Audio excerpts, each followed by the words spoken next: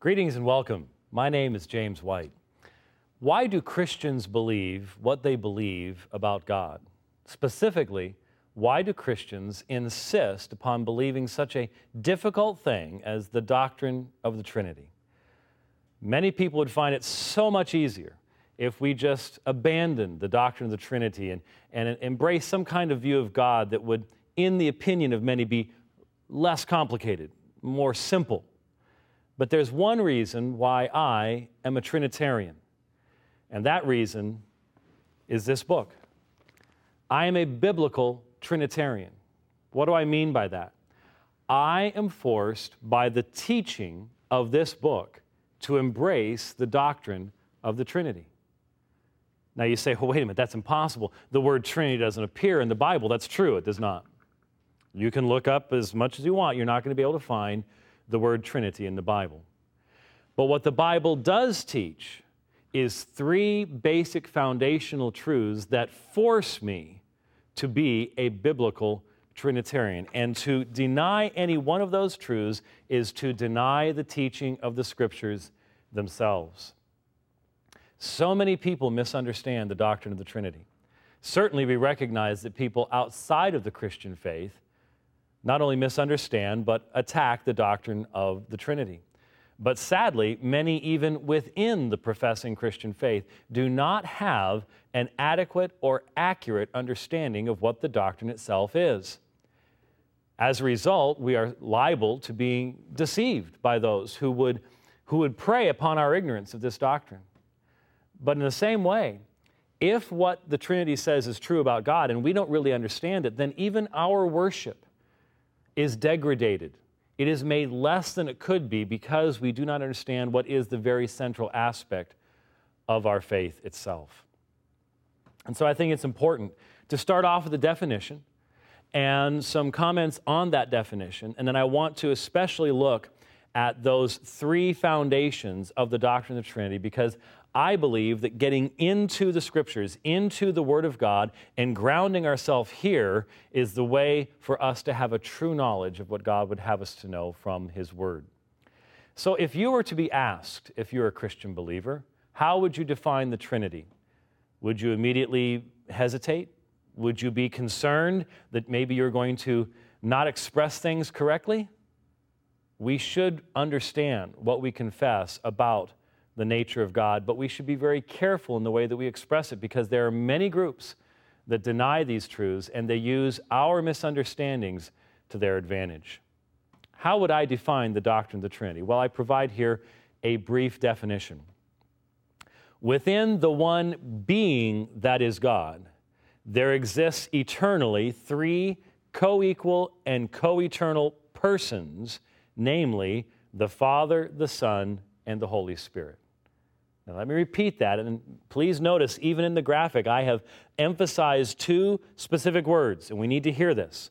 Within the one being that is God, there exists eternally three co-equal and co-eternal persons, namely the Father, the Son, and the Holy Spirit. You see, the doctrine of the Trinity is not that there are three persons who are one person or three beings that are one being.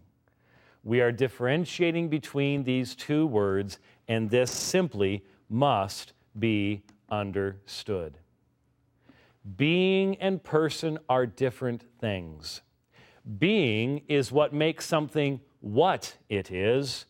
Person is what makes someone who they are. We use this differentiation every day. We recognize that we are human beings. Yet, each one of us sees ourselves as an individual. My being a human being doesn't mean that I'm every other human being. I have a specific distinction from all other human beings, but I share my humanity with others. Humanity is what I am. Who I am is defined personally. I am a finite being. I am limited. My being is limited in time and space. God's is not. My humanity is limited. I live only for a certain period of time. I cannot transcend time and space. I am in one place at one time, and so my limited being is shared by only one person, me. And every other person is distinct from me. We use that kind of distinction. We also recognize that there's other things that while they have being, they don't have person. We may look at a rock and we can take a rock and we can paint that rock and we can make that rock look as human as we can, but it still does not have personality. It is not a person.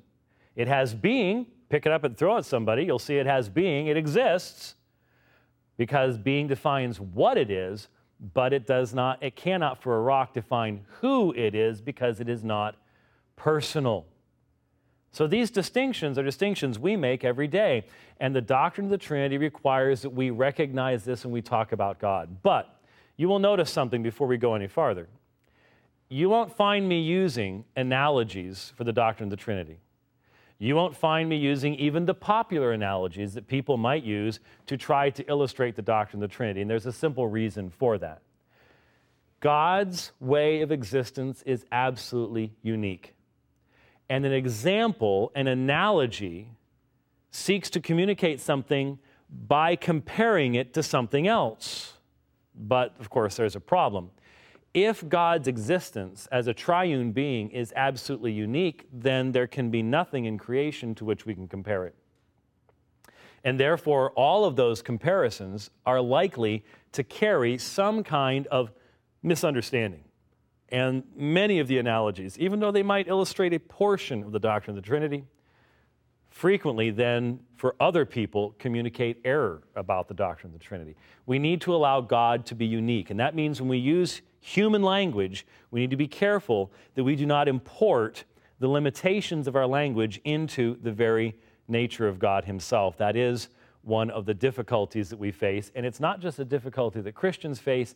Anyone seeking to use human language to describe the true and eternal God struggles, because language is so very much attached to our creatureliness that when we start trying to elevate it up to the very being of God and His uniqueness, we certainly encounter situations where we strain in that process.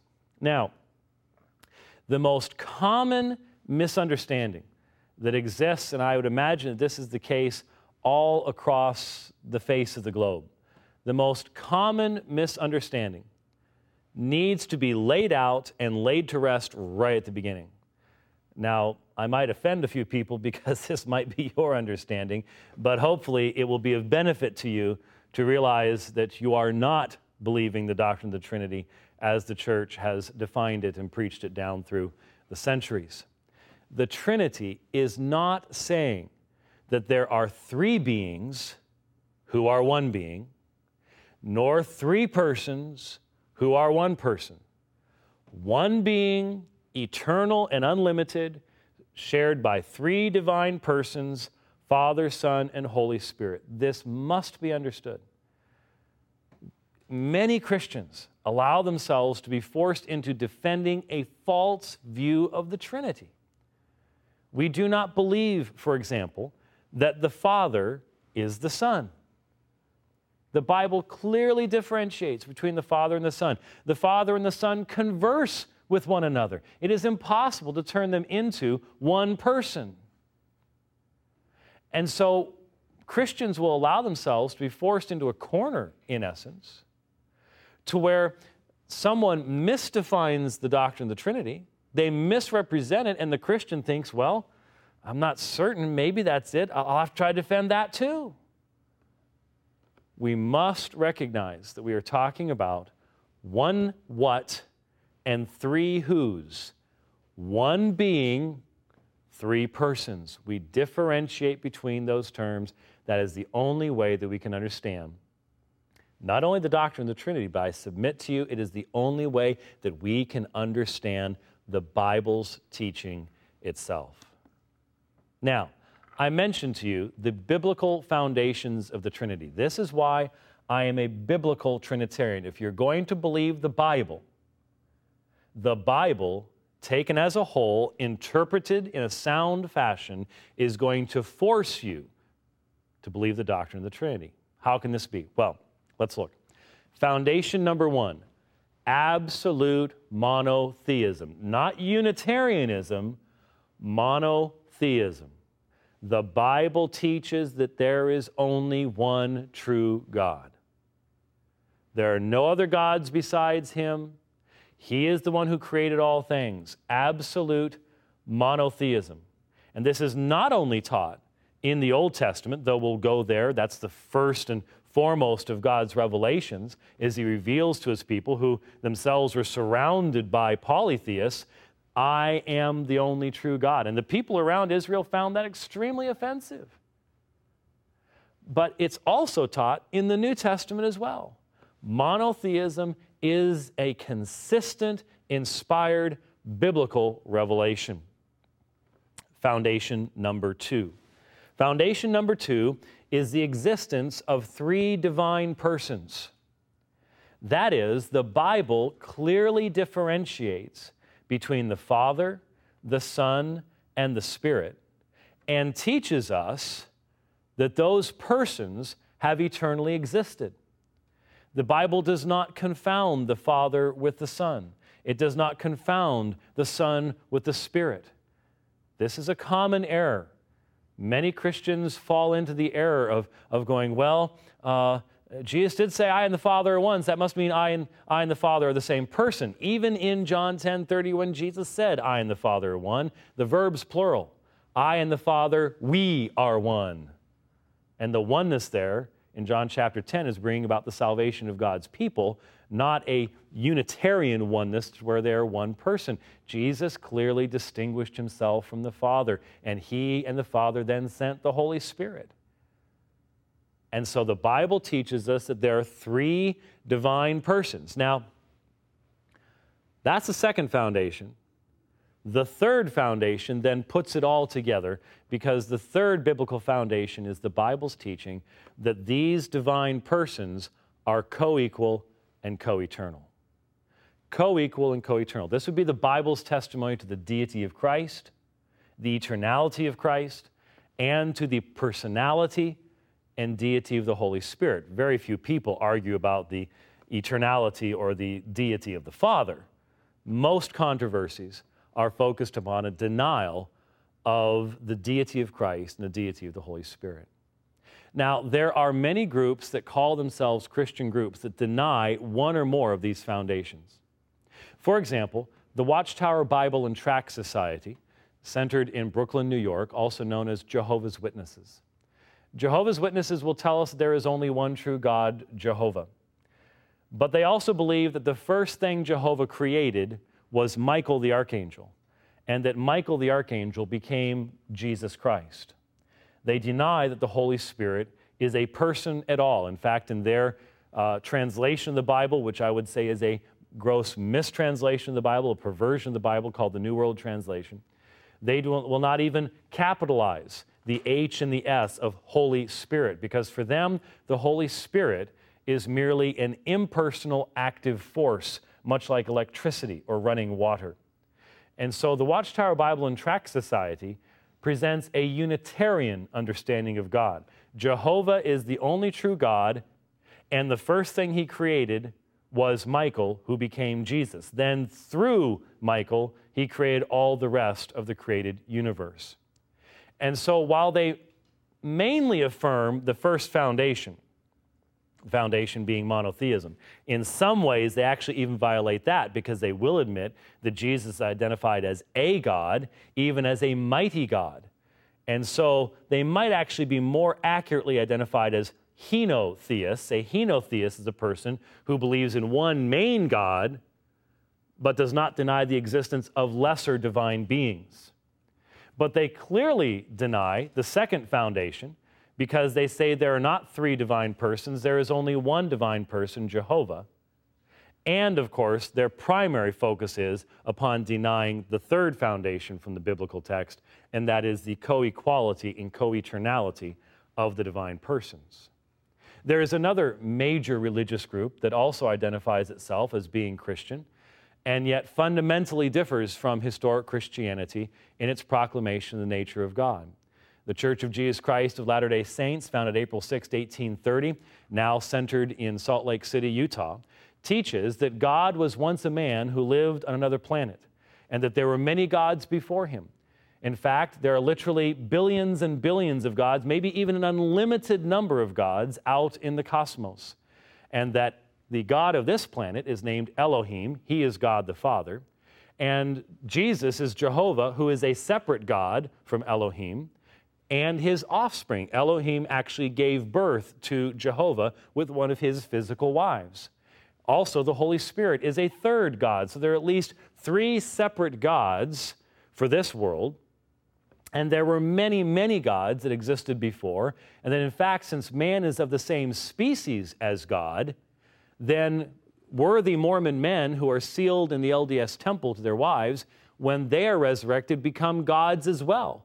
And they organize their own planet and have spirit children and start the process all over again, so that you have literally billions and billions of gods. So obviously, Mormonism, or the Church of Jesus Christ of Latter-day Saints, denies the very first foundation, monotheism. Also denies the rest in the sense that foundation 2 is denied. There are not just 3 divine persons, there are literally billions of divine persons. And the third foundation is denied because the Son is not co-equal and co-eternal with the Father. All of us, in essence, are co-equal and co-eternal with God. That, in fact, is even a part of the teaching of LDS Scripture. In Doctrine and Covenants 93:29, it says that man was in the beginning with God. And so these are fundamental, foundational departures from the teachings of the historic Christian faith in regards to the nature of the doctrine of the Trinity. We can see how to illustrate these things by looking at this graphic. Now, you may have seen a triangle used to illustrate the doctrine of the Trinity in the past, where you have Father, Son, and Holy Spirit, and each of the legs says "is not." So the Father is not the Son is not the Holy Spirit is not the Father, but then a line going into the middle saying each is God. That's a perfectly good illustration, but that's not what I want to illustrate here. What I want to use this triangle to illustrate are those 3 biblical foundations and how they relate to one another. For example, the lowest foundation, the most basic, the most important, not lowest in the sense of importance, but most important because it holds everything else up, is the concept of monotheism. There is only one true God. That was the first revelation that God made of himself to his people, that he is the only true God. Then you have the truth of the existence of the 3 divine persons. And the primary evidence of this is found in the incarnation of Jesus Christ, where you, for example, in Matthew chapter 3, have the Father speaking from heaven, the Son's being baptized, the Spirit descends as a dove, the existence of the 3 divine persons. And then we have the equality of the persons. This would be the teaching of the deity of Christ, the deity and personality of the Holy Spirit.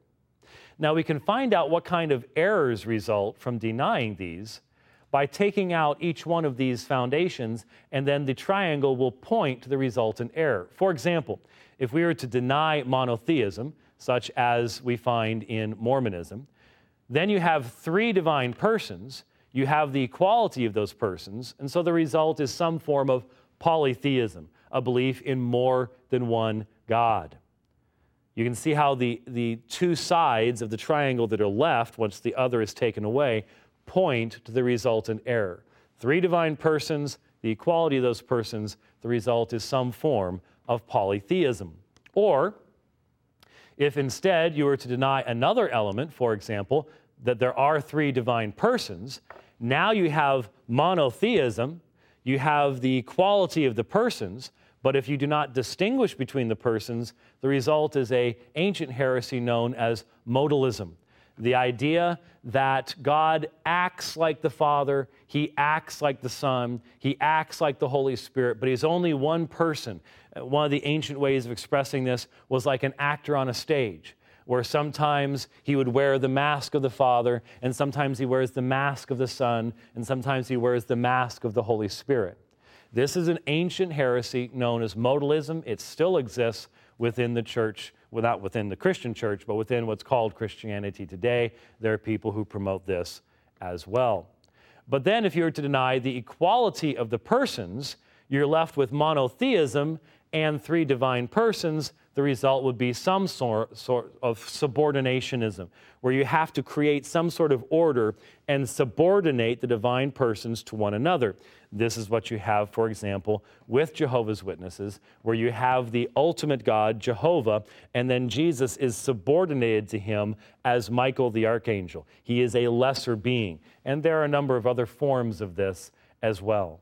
And so hopefully this triangle helps you to understand what happens when you deny one element of these biblical doctrines that are found in the Bible themselves. But for the people of God, honestly, the best way to illustrate these things is to go to the text itself. And so let's look at foundation number 1, monotheism. There is only one God. The being of God is simple and undivided. The Trinity is inalterably monotheistic. And all charges of polytheism are based upon misunderstanding, not upon the truth. So when someone says to you, the Trinity turns you into a polytheist, they simply do not understand what the doctrine is. I would emphasize, monotheism separates Christianity from the vast majority of the world's religions. Christians are monotheists. Why are we monotheists? Because the Bible teaches that. Where? Well, the Jewish people, each morning as they would rise, even the apostles and the Lord Jesus, each morning as they would rise, they would say the Shema. Shema, Yahweh Eloheinu, Yahweh Echad. Hear, O Israel. The Lord is our God. Yahweh is our God. Yahweh is one. Echad. Now, some would say that oneness means Unitarian. No. That very same term is used, for example, of a single cluster of grapes in the Old Testament. That's not, there's just one huge grape, but there is a cluster of grapes. But the point is that there's only one being of God. Jehovah is one. There is only one Jehovah. There are not multiple Jehovahs all over the place that we are to be worshiping. Another excellent text, Deuteronomy 4:35. To you it was shown that you might know that the Lord, and when you see L-O-R-D in all capitals in the English translation, that's the name Yahweh in the original language, or Jehovah as it's not as well pronounced, that the Lord, He is God, there is no other besides Him. Jehovah, He is Elohim, that's the word for God in the Hebrew language. There is no other besides Him. It is interesting to note that in modern Mormon theology, Jehovah and Elohim are separate gods.